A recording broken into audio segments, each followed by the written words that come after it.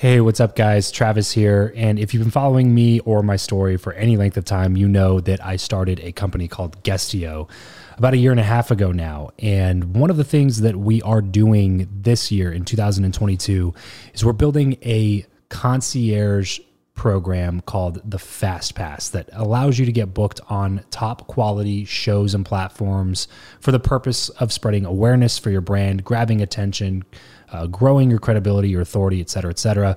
And so if you are listening to this right now and you are a 7-figure plus entrepreneur and you have a budget to bring in traffic, attention, credibility, authority to your brand, then this might be a really great program for you. Just head over to travischappell.com/10K. Why 10K? Because we guarantee in this program that you're going to be able to speak in front of 10,000 people within 90 days. Okay, 10,000 people within 90 days. Imagine getting on a stage in front of 10,000 people to share your message, your story. Well, that's exactly what we are doing inside of this program through virtual stages like podcasts or virtual events or YouTube channels or blogs.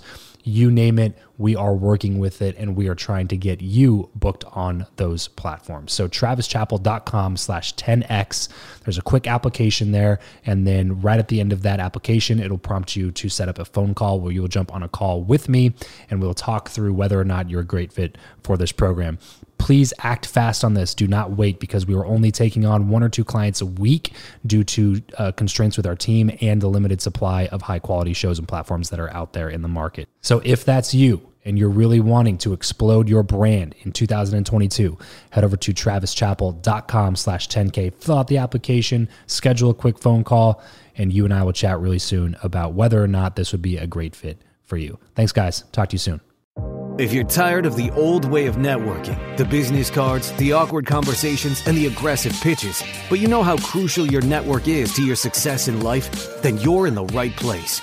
Welcome to Build Your Network, the only top-rated show committed to helping you master content networking, foster real relationships, increase your authority, and build the network of your dreams. Listen in on conversations with world-class entrepreneurs, authors, thought leaders, and more as we deconstruct their best strategies for your success. So get ready to burn your business cards, ditch the name tag, and discover the new way to network with your host, Travis Chappell.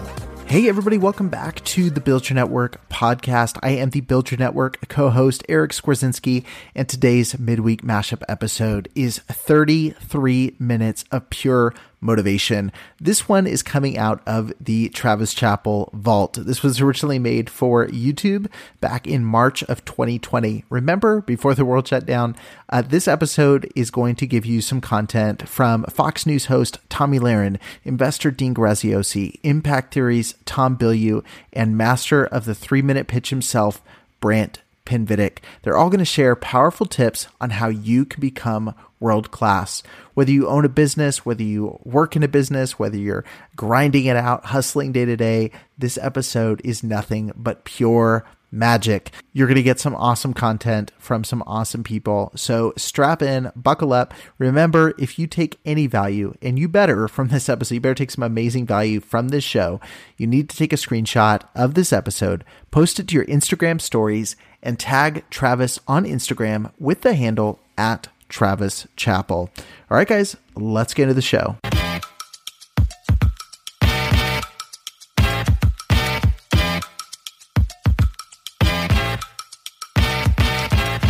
So that's where the first viral video you ever had was when you were at One America? Yes. Okay. Yes, after the Chattanooga terrorist attacks. I kind of went after President Obama at the time. So how was that? Because that was crazy to me. Yeah. Mm-hmm. So most people, when a video goes viral, it's very much it's a positive thing for everybody. Like everybody's happy about it. Like a few friends of mine have put out viral stuff, right? And it's like, oh yeah, high five, you put out something viral, cool. And when you put out something viral, it comes with a package of a big bottle of hate, right? So talk to me about the first time where you started reading through some stuff and you're like, oh my goodness, these people are actually hating me. How did that whole situation unfold? I think I had a little bit of a dose of it just all the way through, just being a conservative. I think that was the time, and when those came out, that was leading up to the 2016 election. This was 2015, so things were heating up. A things little were unrest, intense. Yeah, so I mean, I was used to that environment. So, and those, when I went after Obama, I actually had a lot of support for that. It was very military focused, and so there wasn't as much hate in that commentary as, of course, now I get when I talk about other things. But going viral is something I never planned to do it. I didn't put it out there. Someone else took a segment of my show that I did every single night, 5 days a week, and they recorded it and put it out there. So I was stunned when it went viral because that wasn't something I was trying to do. But I knew when I did it that it was powerful. And I knew that it would get a reaction. I just didn't think it was going to be a viral reaction. But then after that, it was some people then, when they get the viral bug, then everything, they want to go viral in everything that they do. So I get that a lot from people. They say, oh, are you saying these things to purposely be controversial and polarizing and make people mad so you can get attention and go viral? The answer is no. If I were to be someone like that and I were to do that for the purpose of going viral, I would have had 15 minutes of fame and then I would have been done. Because when you start taking the passion out of it, you start taking the work out of it, and you start taking the authenticity out of it, that's when you're going to fail every single time. My intent in anything I do is not to go viral. It's just to be from the heart, to be passionate. I talk about things I'm passionate about. I don't need to create them. I don't need to engineer it. This is how I am. This is what I believe. I believe very strongly in a set of things. And when I talk about those things, they're probably going to go viral. And it's not because I'm saying things that are necessarily just because they're controversial. Yes, that's part of it. But it's also because you can feel the passion that I'm speaking with. Yeah.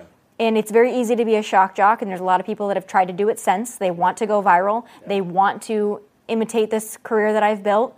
But you see it's kind of hollow because they're doing it to make money. They're doing it to be famous. They're doing it to go viral. Yeah. They're not doing it because they feel it deep within their bones. Yeah. And that's the thing. People can love me or hate me. As long as they know that I'm being authentic, that is the most important thing. And people are still going to say that it's not. Sure. I know who I am. People are going to call me names. I know who I am. It really doesn't bother me anymore. But it had to at first. It really, quite honestly, didn't. Really? No. I've always had a very strong sense of self. So if I'm saying something and people, especially because if people are criticizing me for my intelligence, sometimes it hurts a little bit. Yeah. When fellow conservatives criticize my intelligence, that's what really actually bugs me, because I know that I'm not unintelligent. Yeah. But when people say, oh, you're this, or they call me names, or they say disgusting, horrible things about me, I have to respect you to respect what you say about me. If you're calling me a nasty name, if you're calling me outside of my name, if you're labeling me something that I'm not, it doesn't affect me because I know who I am. Yeah. And I think if more people had that confidence in themselves, then they wouldn't worry about validation from everybody else all the time. Young people now, especially with social media, they are so worried about their likes, their comments, their retweets, their views. That is where they get the validation. Yeah. And if someone says that just one thing mean about them, they could say 100 nice things, but that one person that says that one mean thing can just completely devastate them. Yeah. And that's not freedom to me. Freedom to me is being able to look at it, take the good with the bad, not let my head swell when people say great things, and not let me be completely shattered when people say horrible things. Yeah. There's a balance there that I've been able to find through doing this for several years and having several moments of controversy along the way. Props to you. Yeah, props to you for keeping a level head. So you have a new show called World Class. What do you think makes someone world class? It's a good question, Natasha. That's kind of why I started the show, to be honest, was I wanted to answer that question for myself, because I wanted to go have more conversations with world-class people and ask them that, like, what have you done to get to where you are? But if I were just to say something off the top of my head with the people I've had conversations with Build Your Network and things, I think that it's just the relentless pursuit of perfecting your craft. I think that's what makes somebody world-class. And if you look at all the top people that are out there, talent has something to do with it. In every world-class people are talented, right? Like there's no getting around that. If you're world-class at something, it's probably because you're somewhat talented at that. But world-class is also people who work really hard. Like talent is not enough to get you to world-class. Right. Talent is enough to get you good, right? It gets you recognized, maybe gets you great, maybe even. To go viral once or. Yeah, sure. But to be consistently good all the time, like that's a world class. Like you look at somebody, even in the comedy world, like you look at somebody like a Jim Gaffigan, really a clean comedian, which is very rare, but also he just always has new material. Right. He's prolific, always just writing more comedy, writing comedy. Like, I don't know anybody who just like keeps coming out with specials every single time. Right. And it was funny because I was having those types of thoughts and about him. I was just like, man, it seems like he's always putting out something new, and a lot of comedians do one or two and then they're done, and this guy's just always putting out something. And I was listening to him on Conan O'Brien recently. And he said, Conan actually said the same thing to him. And he was like, you are one of the most, just consistent like comics that exist. You just always are, you continue to pursue the craft. You continue to pursue being good at what it is that you do, even though you don't have to at this point, right? Like somebody like Jim Gaffigan can sell out any arena he wants to because of his name, because of the work he's already done. He doesn't have to put in as much work as he did when he first started, but he still does. And that's what I think makes somebody world-class is like, you got to have a little bit of talent. Like you look at somebody like a LeBron James, like he's a world-class athlete. Is he talented? Yes. There's no arguing that man is a freak of nature, like built to be an athlete, right? Just like Zion Williamson or some of these other athletes that are coming up. But if he were just that, there's so many stories of people who were talented and then made it to the league, whether it's NBA or NFL or MLB or any of these other professional sports, and just crashed and burned because they got sucked into the party scene and just wanted to, like, they blew their money on bottle service and lost sight of the thing that got them there to begin with, which was the craft. Right. And they happened to be good enough at it because they were born with a natural talent and maybe fostered it a little bit. But ultimately, the journey of becoming world class is about finding the thing that you have a little bit of natural ability in, and then just going all in and working really hard to get there. So I think it's that combination. So I just became a parent about 9 months ago. Yeah, congrats. Thank you. His name's Cameron. And I was listening to a couple of your podcast episodes, just trying to prepare for this one. And it was the one that you brought your son on to talk before Rob Lowe. Yeah, that's right. That was a good one. And I found his answers to be just like, when I heard his age, I had to go back and be like, how old was this kid again? Because his answers were just really, really good and super thoughtful. And it also blew my mind that at the end of it, you made sure to say, like, look, we did not have a conversation prior to this. This is all him. Like we didn't script this and nothing. Right. Cause I do have some parent friends who, their kids would come on stage or they'll get on their podcast, but it's all scripted. They want them to sound awesome or whatever.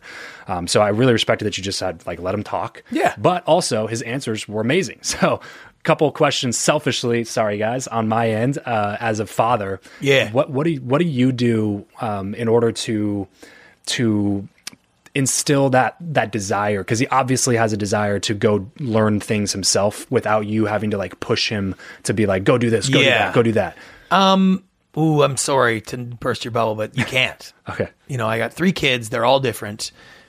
I'm a crazy, intense entrepreneur. I've got one kid that wants to be a philosophy professor. It doesn't work that way. For whatever reason, you can't transfer your desires to your kids. And when you do, I think when you try really hard, you can get them to fake it for a little while, but then they rebel, as we've all seen. For me, I was a very high intensity dad. I felt like I could feel like I was winning if I did great dad stuff. And I'll give you a perfect example when this started, and actually sort of set the tone for the rest of my life. This one incident is I had all 3 kids. They were under 6 at the time. My wife wasn't feeling great. We were supposed to go to the beach. She's like, I'm not going to the beach. So let's find something else to do. I was like, oh, but the kids want to go to the beach. So I decided to take all 3 of them to the beach by myself. Not an easy thing as a dad and kids that young. I had 2, 4, and 6, I think. Maybe even younger. Ooh. So as I'm driving there, I'm like, oh my God, this is going to be torture. And then I just remember thinking to myself, you know what? What if Jeff Probst had showed up at the parking lot and said, okay, you're on Kid Survivor, and your job for the next 3 hours is to take these kids to the water, get them, have fun, feed them, bring them back, clean them up, and have a great time. And if you do that, you win the prize. Could I rally if it was a contest? Yeah. If there was a big prize in the line? And I was like, I totally could do that. So for the next 3.5 hours, I was competing as if there was $1 million in the line. Yeah. Chasing these kids around, getting them in the water, changing, having food, making jokes, having fun, like doing fun stuff, like just having the time of my life. And I don't remember if I was having fun doing this stuff, but I know I was like feeling kind of accomplished, you know, like if you're doing a Tough Mudder run, you'd be like, yeah, I just got a great time. I'm crushing this, right? Well, as again, a caveman, that I could do that. So I'm loading these kids back up in the car, and these two women come over, and they're like, I'm sorry, we don't mean to interrupt, but we've been watching you all day. And we just have to say, you were like the greatest dad we've ever seen. That was amazing watching you. We just couldn't resist. And I was just like, yeah, yeah. So I started developing that habit of, hey, I go to work. Hey, I come home. Like if I'm going to go dad mode, it's like out comes the cape. Full out, yeah. And I treat Phil it. Dunphy dad. Yeah, mode. and I feel like, okay, we're going to crush it. Right. So that was good. But there's a trade-off for that. Okay, my dad did not wake up every day trying to figure out how to make me happy. Okay, my dad couldn't care less what I was going through on a day-to-day basis if it was just normal teenage stuff, right? Like his job was to educate me, prepare me, all those things for life. I'm in the mode of let's make this kid's life as easy as possible. Now, there's some great things to that. If you met my oldest son, you'd be like, he is the nicest, kindest, most generous, amazing kid ever. Not likely he'll be the next Steve Jobs. Not likely he's going to be Elon Musk because he just hasn't been born with that fear of failure, of tough love, of figure it out for yourself or else. He will not be like, if I don't get a job, I can't eat. Yeah. Like there's a gift to poverty. There's a gift to hard times that parents today will not be able to give their kids. Now, I don't know what that's going to manifest itself, but your best chance is just get lucky. Yeah. Do the best you can and get lucky. Shoulder type of a, and some people need that. You know, that's what propelled me in a lot of ways. It's probably what propelled you, but I've lost that with my kids, and you'll probably lose that with yours because that's the way our society is now. That's interesting. Yeah. So good luck. Yeah, appreciate that, man. Yeah, the contest thing that hits home for me for sure. Yeah, and that's definitely something to. Well, I train. You look at the prize too; it's obviously much better than $1 million. Yeah, but I train people to do that in my high intensity and high performance series, and I've worked with professional athletes and I coach teams. I train people how to do that in every situation in their life, like to get your body used to winning situations. And this great exercise, if your audience is going to go out to lunch today or whatnot, if the waitress had a contest, who was the best customer today? Who enjoyed their lunch the most? Yeah. And there was a contest and she was giving away a $10,000 prize. What would you do to win or get in the running? Right. How would you act? How would you speak? What would you look like? How would you sit in your chair? How would you talk to her when she came there? Okay. If it was a genuine contest, you act a certain way. Yeah, totally. And your body and brain physiologically doesn't know the difference if it's a real contest or you just think it is. It doesn't know if there's a prize or not. Right.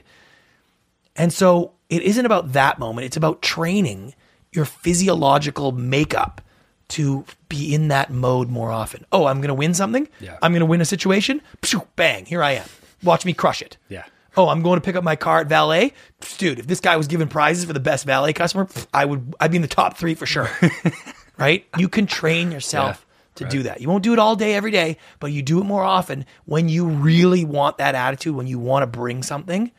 Now your body's used to it. That's why professional athletes practice as hard as they play. Right. Because they need to be in intense mode. You can't build the habit of half-assing something. That's right. Yeah. And if you look at the rest of your life, if you're someone who performs well at the office or performs well in an athletic situation, the rest of your life is probably half-ass. And if you don't think that rest of your life being half-ass and average affects your time when you want to be non-average, like you're crazy. It does. Not just up on the practice court, not just at the office. Everywhere you are normal and average, that's what the rest of your life wants to be. Yeah. It's like average is chasing you down. It's a force. It's like a gravity, force. Yeah. And you got to practice it, and you can do it in any way. If you go to the movies, you're like, if there was a prize for who enjoyed this movie the most, what would I do differently?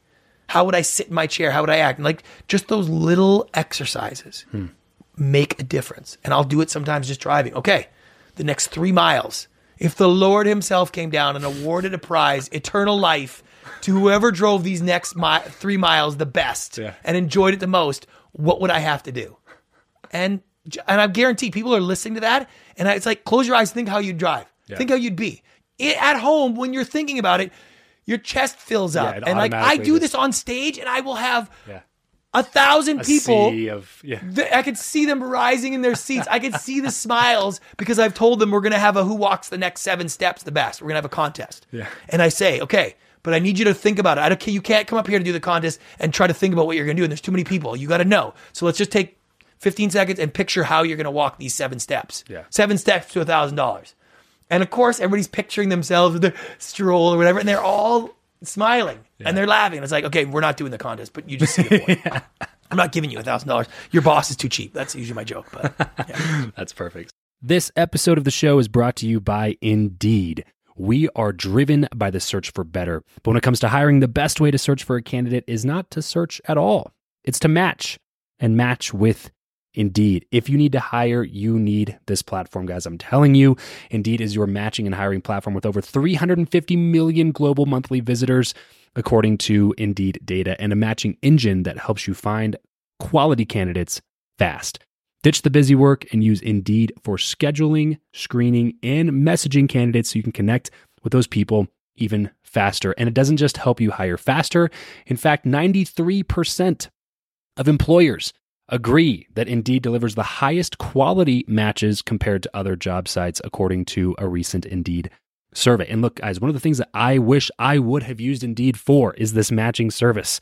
You can search and search and search and search and search all day long, but to actually be presented with quality candidates, like hiring a recruiter for you that's presenting people that has actually done the work to vet them and bring quality people in front of you. That work by itself is the fact that it's done by a software instead of like a team of high quality recruiters is pretty insane. So they leverage over 140 million qualifications and preferences every single day, which is why Indeed's matching engine is the best one that you can use. It's constantly learning from your own preferences. So the more you use it, the better it gets at doing the job for you. Join more than 3.5 million businesses worldwide that use Indeed to hire talent fast. And listeners of this show will get a $75 sponsored job credit to get your jobs more visibility over at Indeed.com/Travis. Just go to Indeed.com/Travis right now and support this show by saying you heard about Indeed here on the podcast. Indeed.com/Travis. Terms and conditions apply. If you need to hire, you need Indeed. Who's been an accidental and unofficial mentor?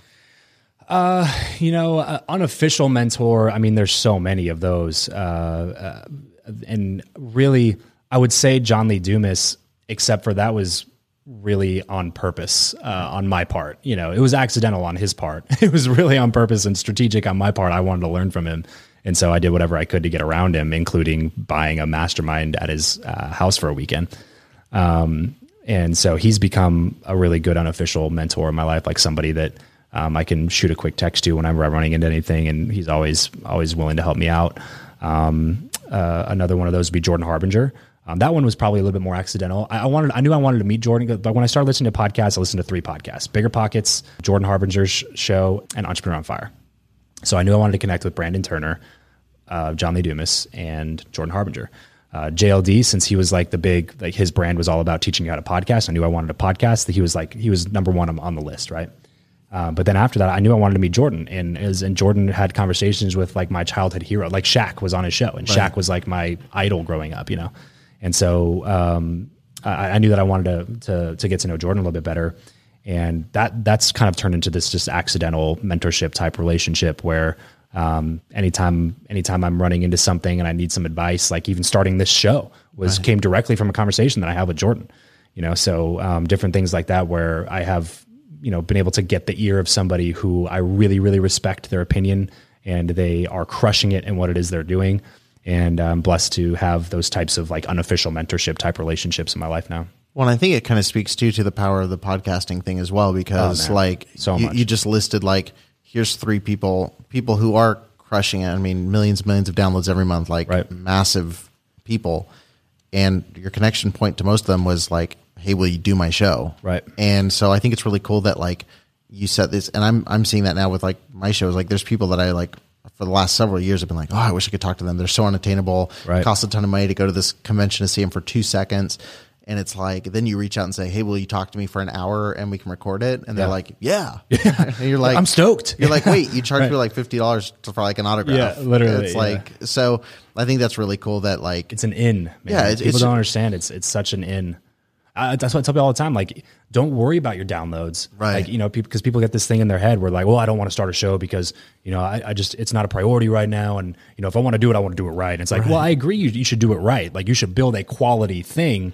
But in terms of downloads, don't worry about that. Right. Who cares? Like, if you only get the relationships, that by itself is worth every single hour you put into creating a show. Probably 3 years ago now is when I got into the personal development world. Yep. Started listening to podcasts. John Lee Dumas, a big mentor of mine, and one of the first podcasts I listened to. Good dude. And I started just listening to all their stuff, and then it just turned me on to this entire world of people, like what you were saying, where I was just like, oh my gosh, where were all these stories 10 years ago? Like, how come I'm just now learning about this? Yeah. And I felt like that being a 23-year-old, whatever I was at the time. And I'm sure people, are realizing that at 40 and 45. Yeah. And like, man, where was this my entire life? So how can we make sure that we put ourselves in environments that continue to help shape us into who we want to be? Yeah, and that's why Tony Robbins and I, yes, he changed my life at 25, and I wrote in my journal, someday I want to meet him and thank him. Somebody introduced us together. That's so awesome. Introduced us, a mutual friend, about 10 years ago. Yeah. And Joe Polish. Yeah, Joe introduced us about 10 years ago. And then Tony said, all right, fly out to Chicago. And then we met really quick. And then he said, come down, meet me at my house. So I went to his house for an hour meeting. We spent like 9 hours together. And we just had so many similarities growing up. His mom and my dad were like the same exact human, and just all this stuff. And it went great. He canceled all his stuff. I stayed an extra day. And we've been dear friends ever since. Yeah. And both of us have a lot of people that want to do business with us. Him more than me. He's got 20 years on me, right? But still, every day we have people that want to do business. And sometimes it's hard because I want to do business with a lot of people, but it gets numbing because you got to focus on your own stuff. Right, totally. So we decided, like, let's just be buds. Like, we didn't do business together for 8 years. It was just friendship. We met 4 times a year. We talked once a week. And then a couple years ago, we just said, you know what? Self-education saved our lives. Like, where would we be without Jim Rohn? Where would I be without you? Where would we be without all of this self-education, this specialized knowledge? And we said the world is finally getting it. I don't know if you know this, but right now the world is spending $455 million a day on self-education, a day. Really? And Forbes just came out with an article saying it's one of the fastest growing industries in the world. It's heading to $1 billion a day. Wow. So what we figured out, the world's figuring out, like, I could go to college for 4 years or 6 and have this big debt. And then when I get out, what the hell am I going to do, right? There's a whole generation of millennials right now with college debt and don't know what to do, with a higher level of angst. Mm-hmm. They're waiting 8 extra years to buy a house because they have a loan on their... Angst and entitlement, too. And entitlement. Right? Yeah. I'm supposed to get this job. Yeah, and check the boxes. Yeah, and not in a bad way. They're just like, they weren't taught that there's this other option. So what the world is realizing, which Tony and I love, it wasn't that cool when Tony started 40 years ago, and it wasn't even that cool when I started an infomercial 20 years ago. But now people are going, okay, I can go 4 years of college, or I can go to this weekend workshop that somebody's been in this space 5 years, 10 years, 20 years longer than me, and in a weekend, they can condense decades or years into days, and I can start off where they left off. I mean, have you ever work on it on Monday? I can work on it on Monday. Have you ever gone to a mastermind and literally went home Monday and transformed your business? Because I have. Been to 300 days of masterminds. And the world is realizing masterminds, groups, workshops, Zoom calls, online, like this online platform has given the self-education this wind, and the world is going there. So what Tony and I decided is like, how do we fix an outdated, broken education system? Yeah. And how do we make self-education the new norm? That's what him and I have been saying for 2 years. How do we make self-education the new norm? Yeah. And that's when we decided to take our 60 years combined experience in this industry and say, let's teach people with a skill, an experience, a hobby, a mastery, or even a struggle you went through and now you're on the other side. How do you extract that knowledge and share it with people starting on day one? Right? Everybody said to me, what's the self-education industry, Dean, if you had to sum it up? And I guess the best way I'd sum it up is, what would it be worth, you're 27, what would it be worth to you to spend one full day with your 20-year-old self? Oh, man, a lot. Right? I don't know. There's only 2 answers. Exactly. 2 answers I get, priceless or millions, right? That's what everybody says.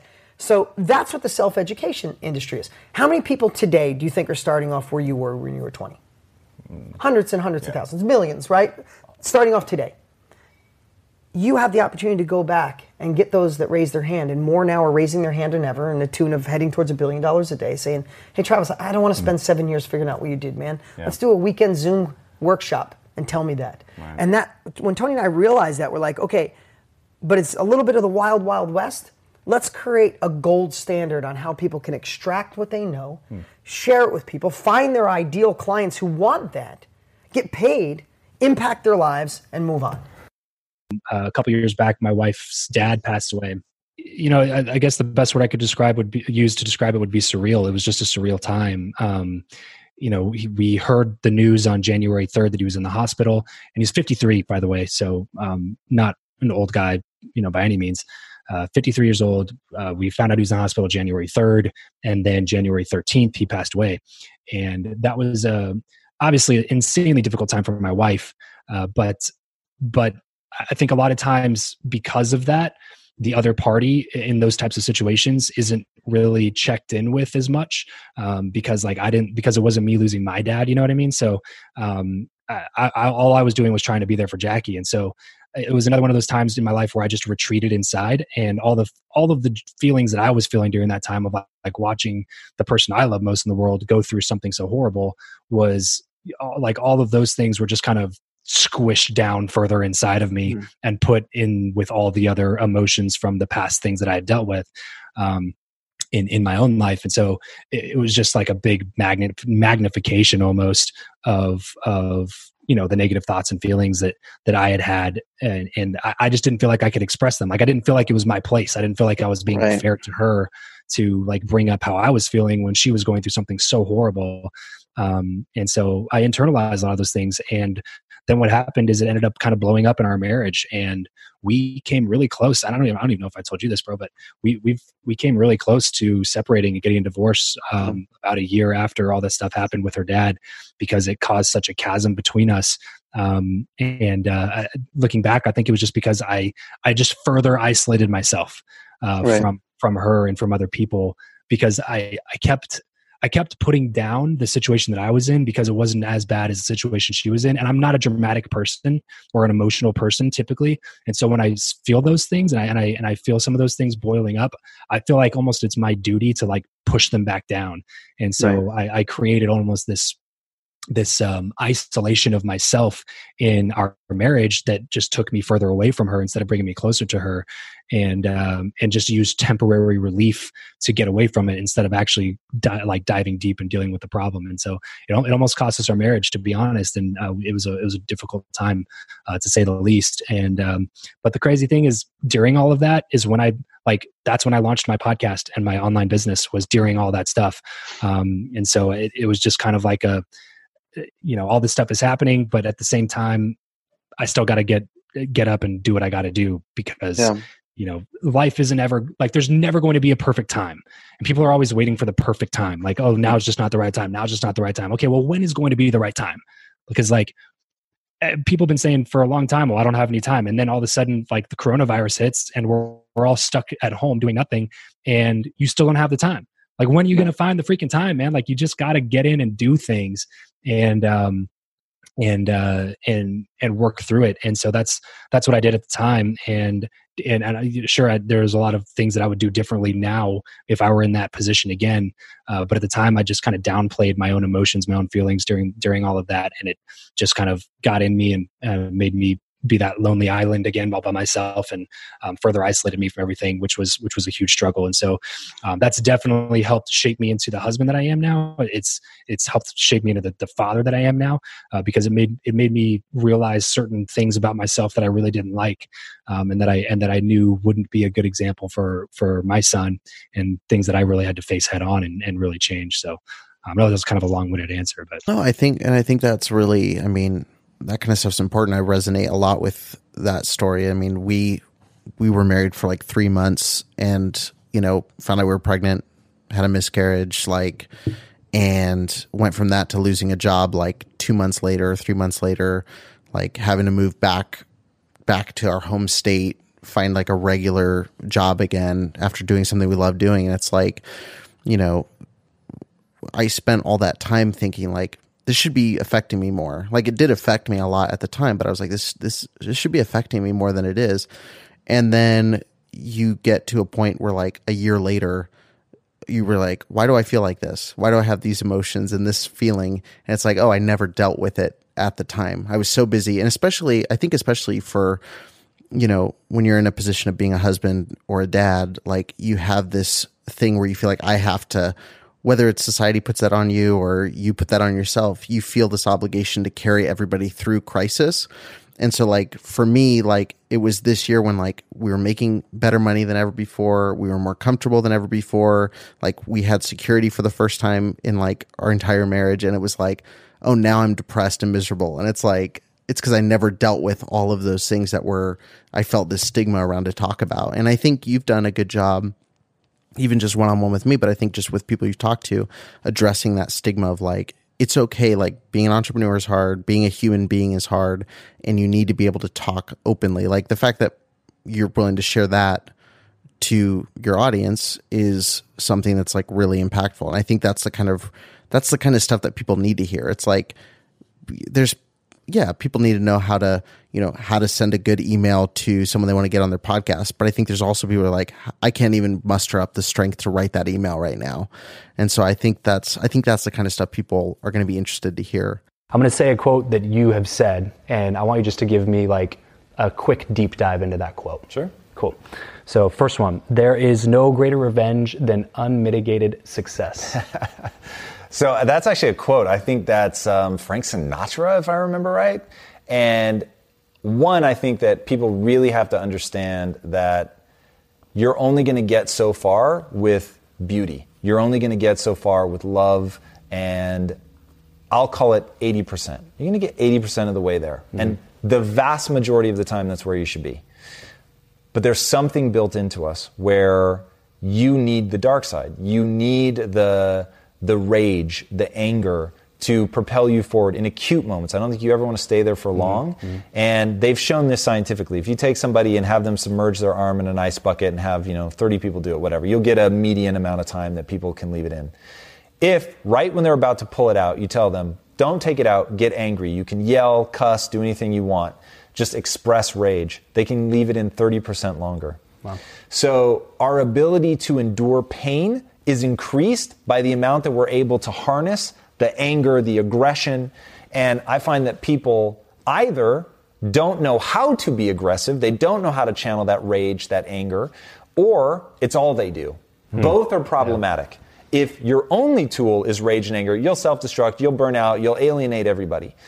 If, on the other hand, you hold it, you reserve it for those key moments, you endure what you can endure, but right before you give in, instead of giving in, you go farther than anybody else because you know how to harness that stuff.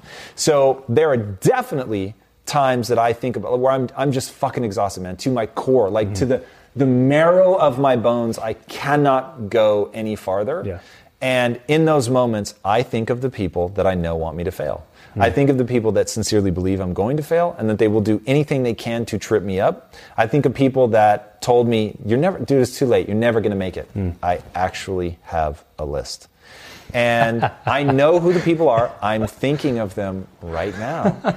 And in those moments, I won't give them the satisfaction. And I am going to be successful and then not say a fucking word about it. And just let the success speak for itself. But I've got to tell you, there have been times, part of the reason that I've been as successful as I have is in those moments where I'm just as tired as anybody else, where I want to go to the party like everybody else. I don't because of the darkness, not because I'm thinking, oh my God, I really want to help people. Right. That's where I spend 80% of my time. But homie, there's 20% of the time it's nothing but rage. That's it for this episode. If you want to connect with Travis and other like-minded people who also listen to the show, then you're going to want to head over to travischappell.com/group to join his free Facebook group, Podcast to Profit. Travis will see you there. And remember to leave every relationship better than you found it. say goodbye to your credit card rewards. Greedy corporate mega stores, led by Walmart and Target, are pushing for a law in Congress to take away your hard-earned cash back and travel points to line their pockets. The Durbin-Marshall credit card bill would enact harmful credit card routing mandates that would end credit card rewards as we know it. If you love your credit card rewards, tell your lawmakers, hands off my rewards. Tell them to oppose the Durbin-Marshall credit card bill. You can probably treat yourself to an ad-free upgrade, or at least grab an extra latte after getting a Chime checking account with features like fee-free overdraft up to $200 with SpotMe. No minimum balance requirements and no monthly fees. Open your account in minutes at chime.com/goals24. That's chime.com/goals24. Chime feels like progress. Banking services and debit card provided by the Bancorp Bank N.A. or Stride Bank N.A. members FDIC. SpotMe eligibility requirements and overdraft limits apply.